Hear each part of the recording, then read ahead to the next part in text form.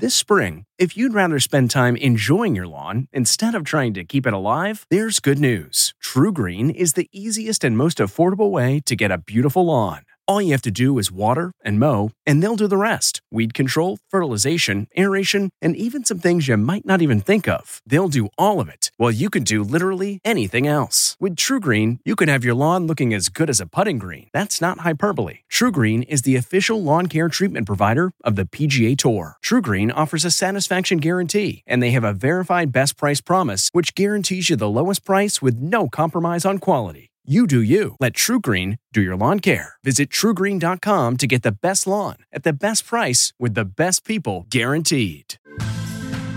This is the life and legacy of Ruth Bader Ginsburg, a special edition of America Changed Forever from the CBS Audio Network. I'm Gil Gross.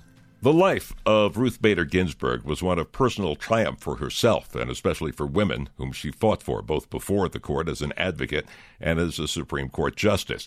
As with any figure who takes strong stands, she had vast armies of support and opposition, even as she managed to keep close friendships among people on both sides. Her replacement could change the course of American law for decades.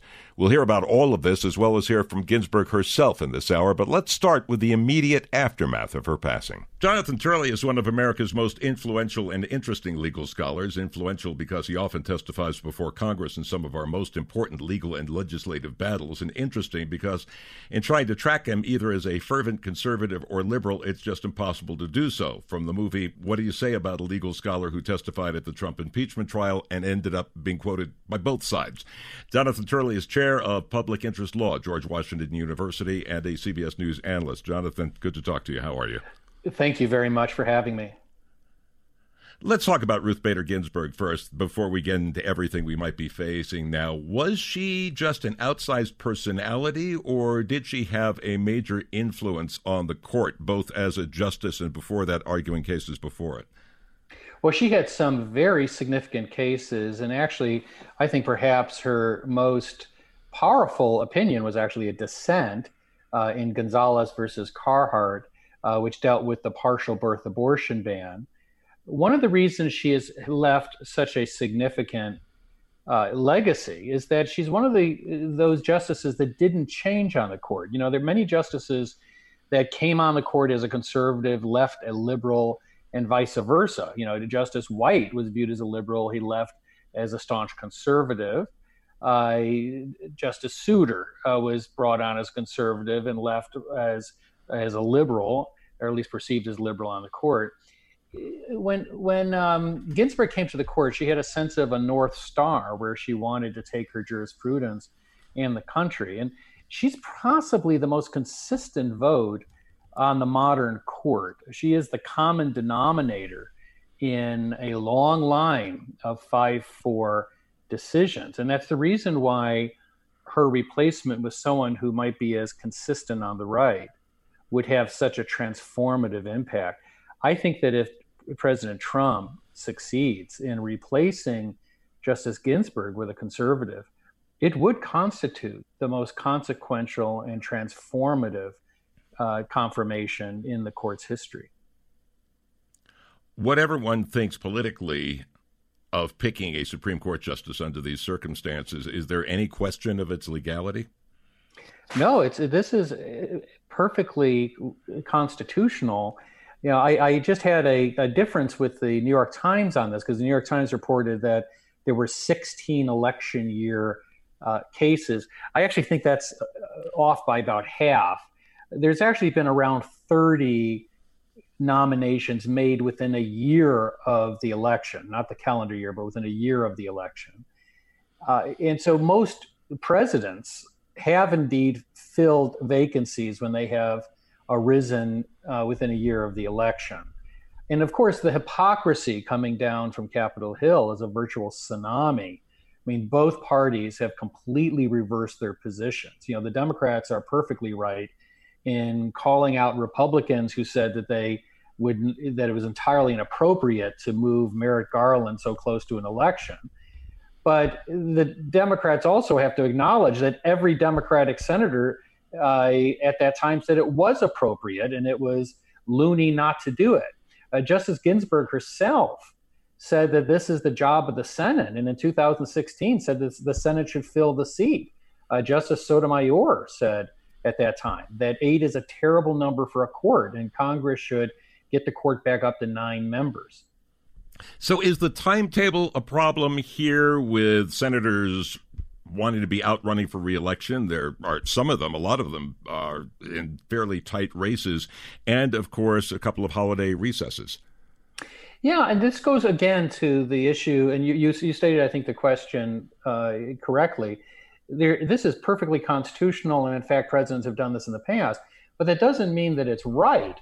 Senators could very well vote against this nomination based on the timing. There is certainly a good faith reason to say presidents should not do this close to an election. So the senators can decide their vote any way they want. But addressing your last question, this is an unknown in an election that was already quite chaotic. How this is going to play out in the elections, people are still grappling with. We saw how powerful Kavanaugh was, and it was not just as a benefit to the Democrats. There were Republicans that picked up percentage points over the fight on Kavanaugh. So how this plays out is a good question. Now, in terms of scheduling, that's going to be a particular problem for Kamala Harris because she is a member of the Judiciary Committee. So when she really wants to be out there campaigning, she may be tethered to the hearing. And so the Republicans could extend this hearing as long as they want. But at the end of the day, it's the Republicans that will control the schedule. They can make this as short or as long as they want.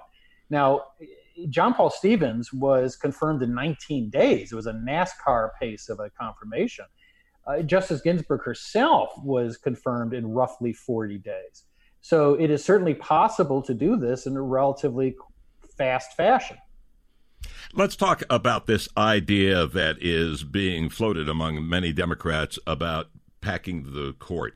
In other words, okay, if we're going to lose this, if Democrats get the Senate, they say, and we have a Democratic president for the United States, then they say, well, look, there's nothing in the Constitution about how many justices there are on the Supreme Court, so we could add justices. We've had as few as 5, as many as 10, but it's been 9 since 1869.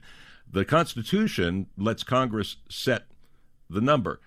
And it's been done politically, too. Congress reduced the number of justices from 10 to 7 in 1866 just to stop President Andrew Johnson from appointing any. And as soon as he was gone, they went back to 9. So is this a real possibility constitutionally and then, of course, in terms of political reality?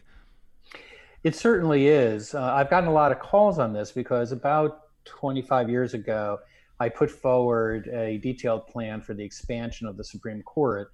And that followed a study where I concluded that our court is demonstrably and dysfunctionally too small. We have one of the smallest courts of a major nation. And most of these other nations have larger courts precisely to avoid the problem that have plagued us ever since we went to 9 members. And that is a court of one, a single swing justice effectively controlling the laws in the United States. Most other countries have larger courts and they have less of that problem. But this is not that plan. Over the weekend, I ran a column in USA Today trying to point that out, that my plan is designed to avoid court packing. It's not a court packing plan. It's a court reforming plan. It takes 20 years to get to the full court size. And I was suggesting either 17 or 19 based on that earlier study. And there's 2 options as to which one you want. There's a reason for the 2 justices that are added to the second plan. But it takes 18 to 20 years to get there. What the Democrats are suggesting is just a raw muscle play, and it's wrong. It is doing it in the wrong way and doing it for the wrong reason. It is basically FDR's court packing plan.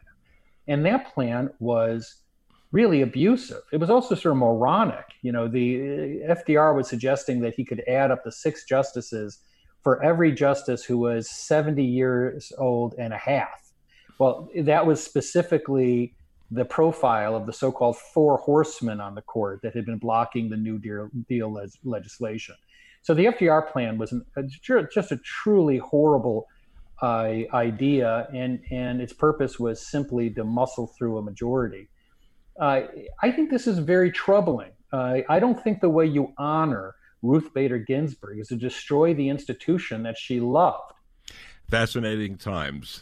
Jonathan Turley is the chair of public interest law at George Washington University and, of course, a CBS News analyst. Jonathan, thank you so much for spending the time with us. Oh, it's my great pleasure. Thank you. You're listening to The Life and Legacy of Ruth Bader Ginsburg, a special edition of America Changed Forever from the CBS Audio Network.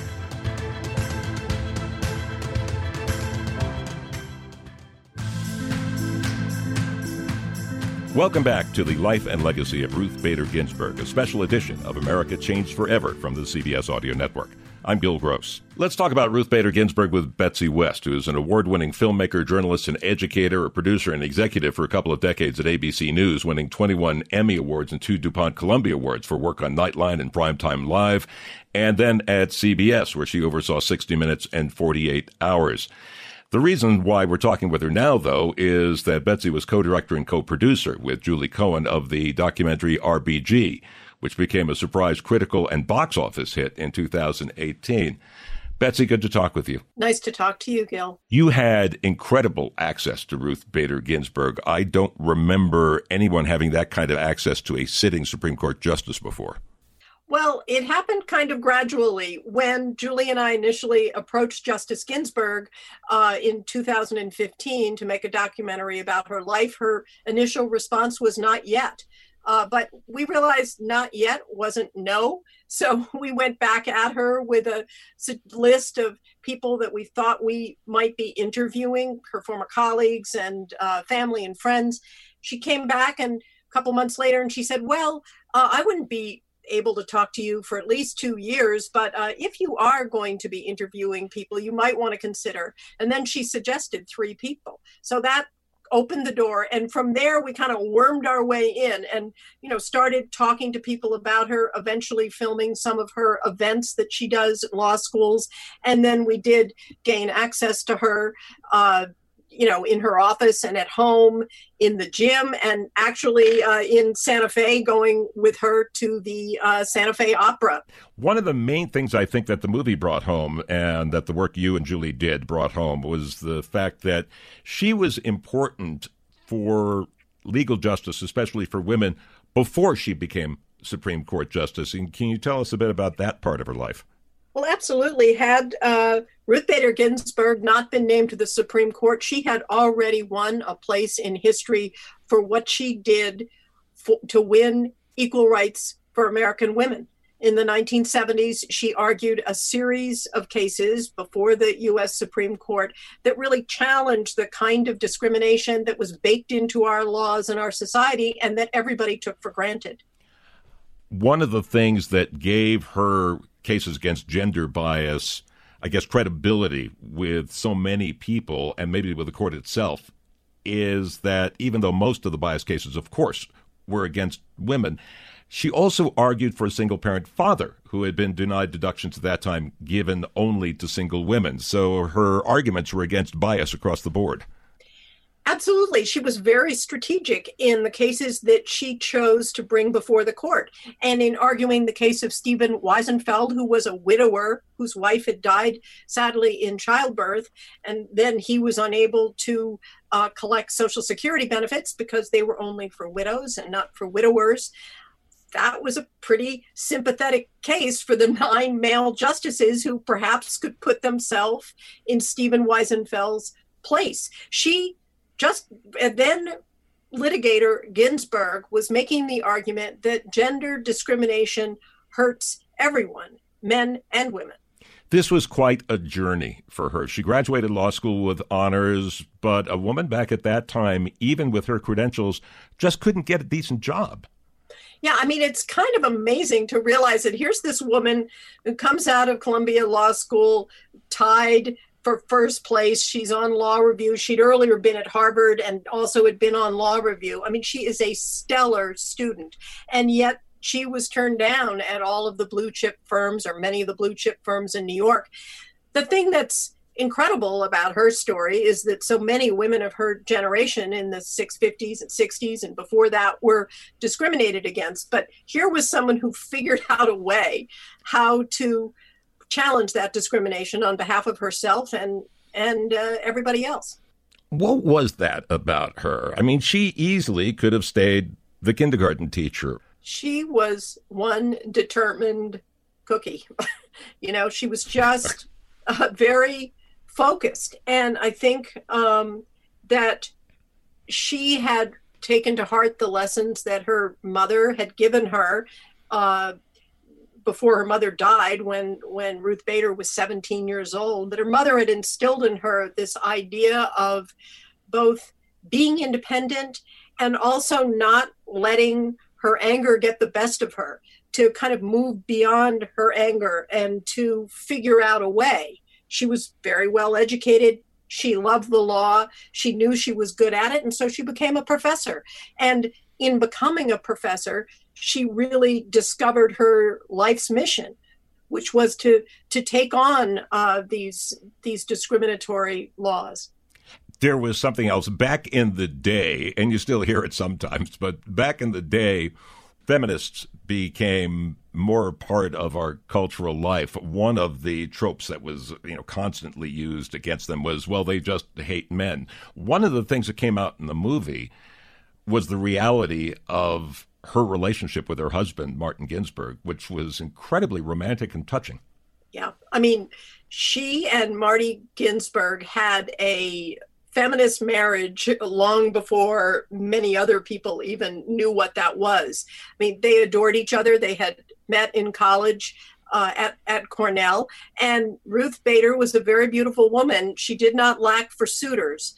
She always would say that Marty was the first boy I went out with who cared that I had a brain. And he continued to care about that and to really make sure that Ruth Bader Ginsburg was able to live up to her potential. I mean, at the beginning of their marriage, Marty was trying to make partner at a law firm, and I think Ruth took on more of the household jobs. But eventually, as her career was taking off and she's arguing these monumental cases in the U.S. Supreme Court, Marty took on more of the household responsibilities, and he was her cheerleader all the way up until an opening came up in the 1990s on the Supreme Court. And it was Marty Ginsburg, who was a very well-connected lawyer, made sure that his wife was at least under consideration for that opening. Talking about friendships, relationships, the friendship with Antonin Scalia, these kinds of friendships with political opposites seem to be so rare. What did she say about that friendship? Oh, it was genuine. I mean, I think we have a nostalgia for the kind for a time when something like that relationship could exist. She said that they shared an intellectual love of the law. They had been on the D.C. Circuit Court together originally, and I think that's how they first formed a bond. And he was a funny guy, and he cracked her up. And also, they both loved the arts and, of course, opera. They used to go to the opera together. They once appeared in an opera together. I mean, it was real. And even when they were on different sides of arguments, I mean, Justice Scalia didn't even join her on her probably one of her most famous decisions in the VMI case, in which it was ruled that the Virginia Military Institute had to open its doors up to qualified women. And Justice Scalia did not join her in that. On the other hand, he did share with her ahead of time his dissent in the case. And she says she was grateful to him because his dissent, getting a chance to see it ahead of time, sharpened her decision. A final thing, the whole notorious RBG thing that started with a Tumblr blog. And then after your movie, it really exploded. I mean, there's even classical albums that are totally devoted to pieces about Ruth Bader Ginsburg. And the song that was written for your documentary along with the documentary itself, won an Oscar nomination. Mm-hmm. As somebody known as a serious legal scholar, she seemed to embrace that whole thing. She exercised with Stephen Colbert after people saw her in your film doing push-ups. She pointed out the notorious B.I.G., from whom the name was taken, was also from Brooklyn. She was a very serious person, and yet she really got a kick out of this whole thing. I mean, you're absolutely right that she would make jokes about Biggie and herself, how much they had in common, and she certainly carried an RBG tote bag with her. She did see the humor in the kind of celebration of this tiny, octogenarian grandmother who is, being called notorious RBG. She knew it was kind of funny, and yet there was something serious at the core of it. I think the reason that she did embrace it and not recoil when she first, understood what was happening, because of course she did not invent all of this, it kind of grew up around her. I think her reasoning was that it was a way of expanding her platform of her audience of people who were listening to her ideas about our democracy, about the Equal Protection Clause of the 14th Amendment, about the rule of law.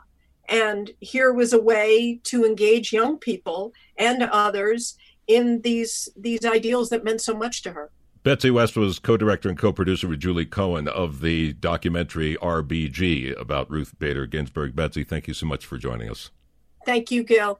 You're listening to The Life and Legacy of Ruth Bader Ginsburg, a special edition of America Changed Forever from the CBS Audio Network.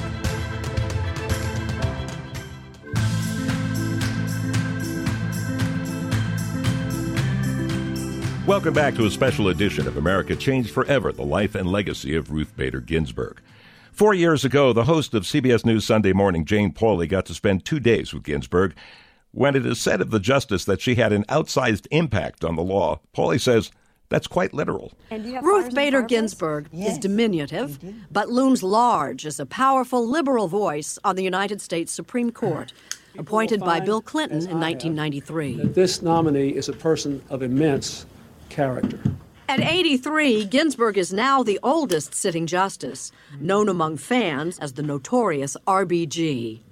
And, along with Elena Kagan and Sonia Sotomayor, one of 3 women on the bench, which strikes her as not nearly enough. People ask me, when would you be satisfied with the number of women on the court? When there are 9. For most of the country's history, they were all white men.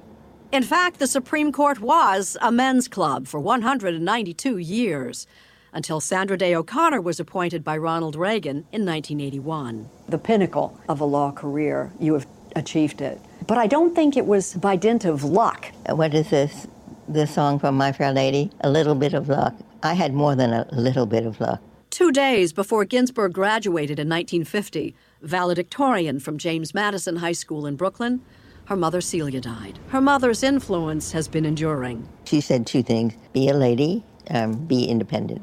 Be a lady meant don't give way to emotions that sap your energy, like anger. Take a deep breath and speak calmly. She met Martin Ginsburg on a blind date at Cornell, graduated and married in 1954, had her first child in 55, and entered law school in 56.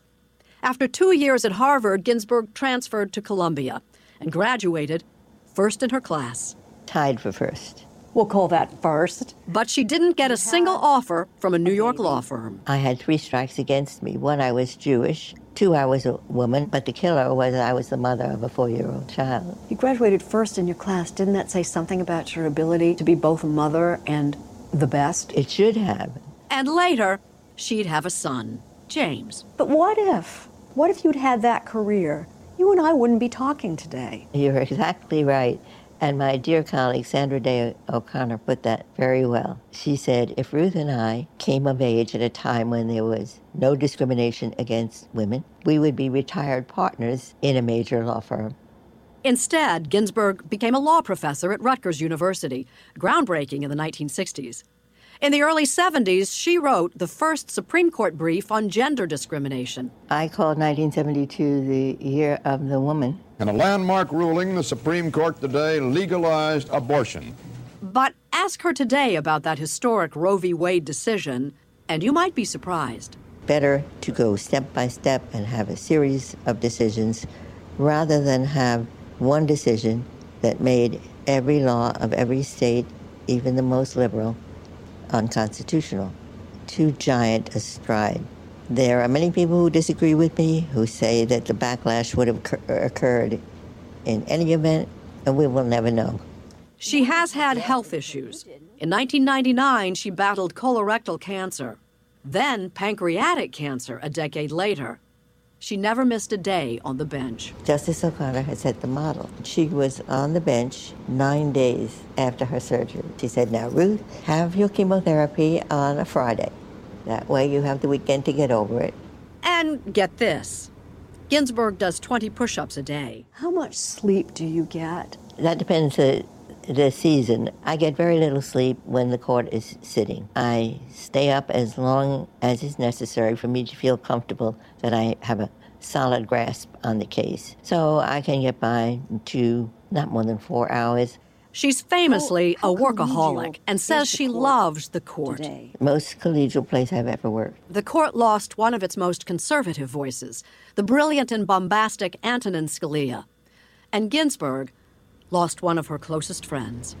Even when we were on opposite sides, he might call me and say, Ruth, I'm not with you, but wouldn't this be a better word than the one that I had? He would help you strengthen your own argument. And I did the same thing with him.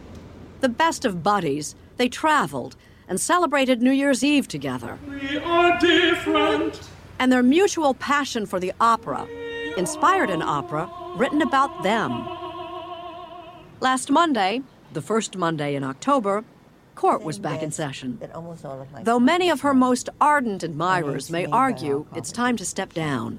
I don't think that a justice should have uppermost in her mind. A Democratic president appointed me, so I must leave to be sure that another Democratic president can appoint my successor. I will do this job as long as I feel that I can do it full steam. At my age, you have to take it year by year. So this year, I know I'm fine. What will be next year or the next year, I can't predict. Which brings us to where we are today. More on that just ahead. You're listening to a special edition of America Changed Forever, the life and legacy of Ruth Bader Ginsburg from the CBS Audio Network.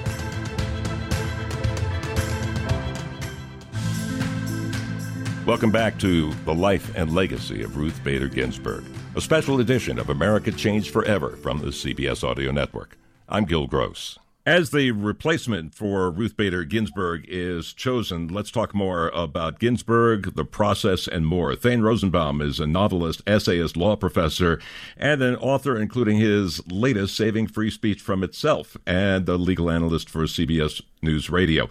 Thane, good to have you with us. How are you? Thank you so much, Gil. So let's ask the basic question first and get it out of the way.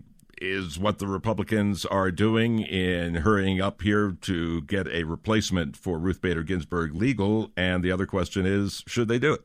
Well, Gil, I mean, it's certainly legal. I mean, remember, when it comes to this process, it's really about Senate procedures. It's not really about the Constitution.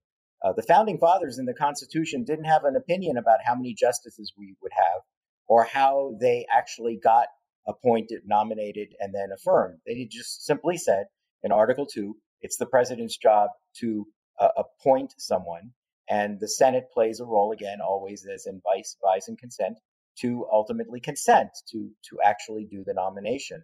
How they go about doing it, I think the founding fathers didn't really care. Unfortunately, what the founding fathers set up, Gil, is a political process. So when people say this is, these little machinations are politicizing the Supreme Court, I mean, that's true, but not true. The founding fathers set us up for this. If they did not decide how Supreme Court justices get appointed based on grade point averages, or regional differences, they said flat out, the president, who is an elected official, appoints, and the Senate, who are elected officials, affirms. And so it's all legal. The question is, is there hypocrisy in this? And is it rushing the job? When it comes down this close to an election, of course, people are talking about politics, and you talk about the Founding Fathers really didn't take any of this into account. And, of course, when the Founding Fathers put together the Constitution, we did not even have political parties quite as we know them now. So we get into situations such as when the Supreme Court decided Bush v. Gore, and even though recounts later showed George Bush actually did beat Al Gore in Florida by a few hundred votes, that court decision, seemingly along political lines, left many Americans with belief that the election was stolen. And many Americans, because of that and other reasons, believe that the Supreme Court is now a completely politicized organization. Is this bad for the Supreme Court generally to be this politicized, or is this something that we just have to live with? I think it is something we have to live with, Gil. I'm taking in your question because it's a good one. I think I have a few responses. Again, although there were not political parties, President Washington was voted into office, not in a general election, but there was an electoral college, as you know, built into this process. There was an understanding. Remember, the Supreme Court is the one branch in government, the least democratic branch in government. The other two, the executive and the legislative branches, are all based on democracy, all based on voting. The public gets to make the decision. Here, it's an appointment by elected officials, and it's a lifetime appointment. So you can't get voted out of office if you're a Supreme Court justice. So it is, again, it's politicized at its inception. And as President Obama used to say, elections have consequences. And one of the consequences here is if you lose the election, you become vulnerable to the fact that the ideology of the president and the Senate that's in power at the time that there's a Supreme Court vacancy will direct and guide their choice. This has always been true. This nonsense of, judges are completely neutral. No judge is completely neutral. We keep talking about that, judicial independence, not judicial activism. But, they all come with certain predispositions. The very fact that we continue to have 5 to 4 decisions, this is a parlance skill that we've only now become used to, 5 to 4. This is a new concept. It used to be 9 to 0, Gil. That's when the public will look at the Supreme Court with the greatest level of legitimacy, because then it says, oh, I see, everyone understands what the law is. Every time it's 5 to 4, it's essentially telling you that but for this one vote, it could have gone in the other direction altogether.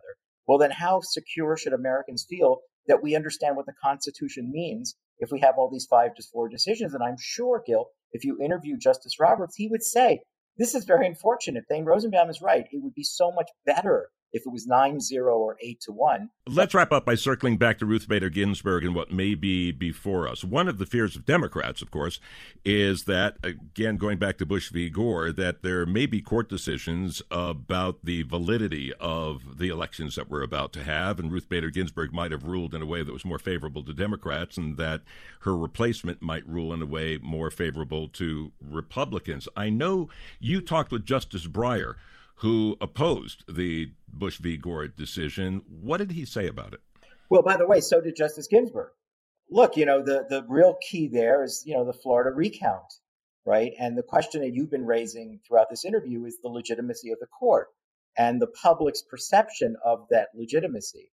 The more the public sees this as politicized, the less faith they have that the law is some certainty based on constitutional principles. So you can understand there if, in fact, the appointments to the court are dependent entirely on who becomes president, the legitimacy of the presidential election will ultimately have bearing on the Supreme Court, because that's how you get on the Supreme Court. So you can see how Justice Breyer and the other dissenters in Bush v. Gore said, hey, look, unless all 3 branches of government are given legitimacy so that the public feels confident that the Constitution sets up the 3 branches in a way that's workable and functioning, we all stand together. A weakness in one of the branches affects another. I think if I remember correctly, the thing that Justice Breyer told you about Bush v. Gore, even though he was on the losing side of it, was that, look, there were no riots in the street. Even though he was on the losing side, he pointed out that this is the way that a functioning democracy works, whether you win or lose, in that it's not decided by mobs, assassinations, and things like that. It's decided by an orderly process in the court. Well, the reason there's an orderly transition is because people need to feel confident in the system.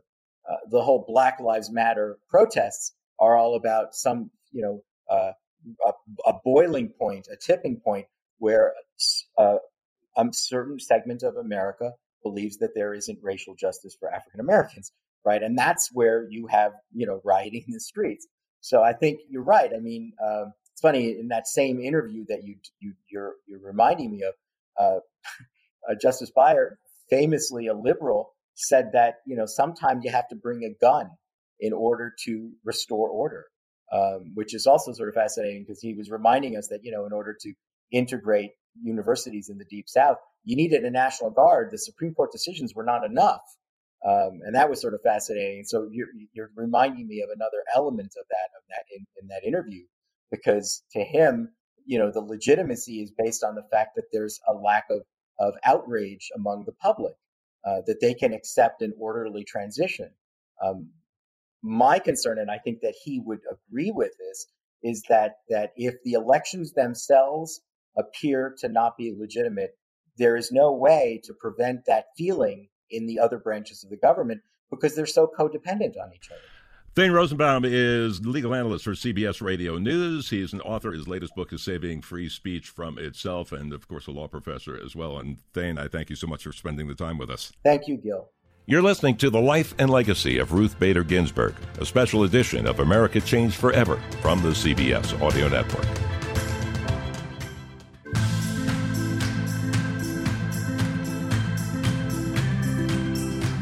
Welcome back to The Life and Legacy of Ruth Bader Ginsburg, a special edition of America Changed Forever from the CBS Audio Network. I'm Gil Gross. People lined up this week in Washington, D.C. to pay tribute to and file by the casket of Ruth Bader Ginsburg. Some were those whose lives were permanently affected by her, as CBS News chief legal correspondent Jan Crawford witnessed. All weekend, the Supreme Court, often the site of protest, became a place of tribute. And seeing her dissent all the time and speak her own mind. And give thanks. Going into the legal profession, she definitely paved the way for me. Just knowing that if she was able to do it, then we can too. A true trailblazer, Justice Ginsburg made her mark on the law even before she took a seat on the Supreme Court.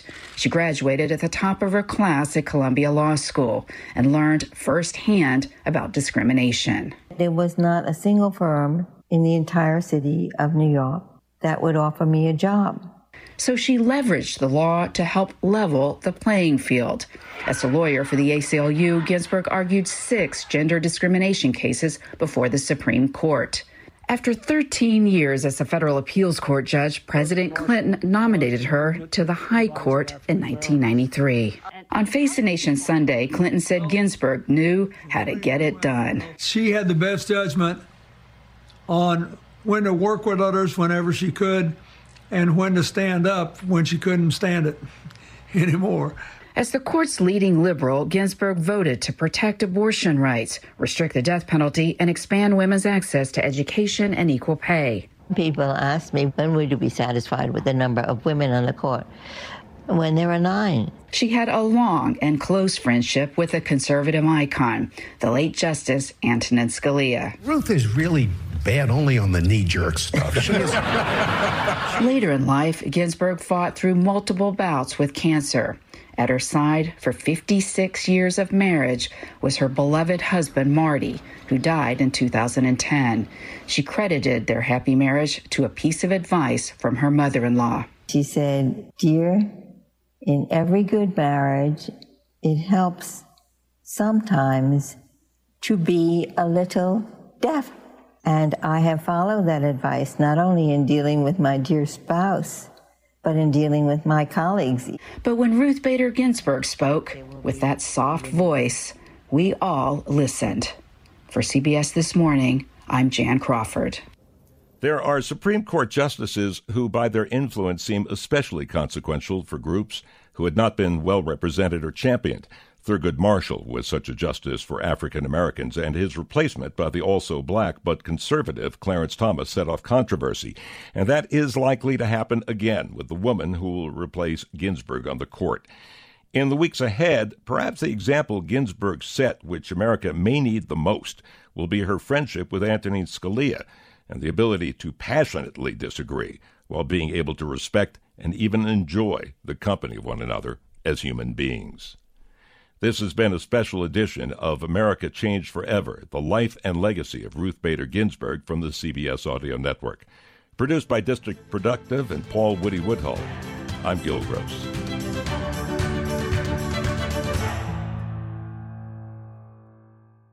Look around. You can find cars like these on AutoTrader. New cars, used cars, electric cars, maybe even flying cars. Okay, no flying cars, but as soon as they get invented, they'll be on AutoTrader. Just you wait. AutoTrader.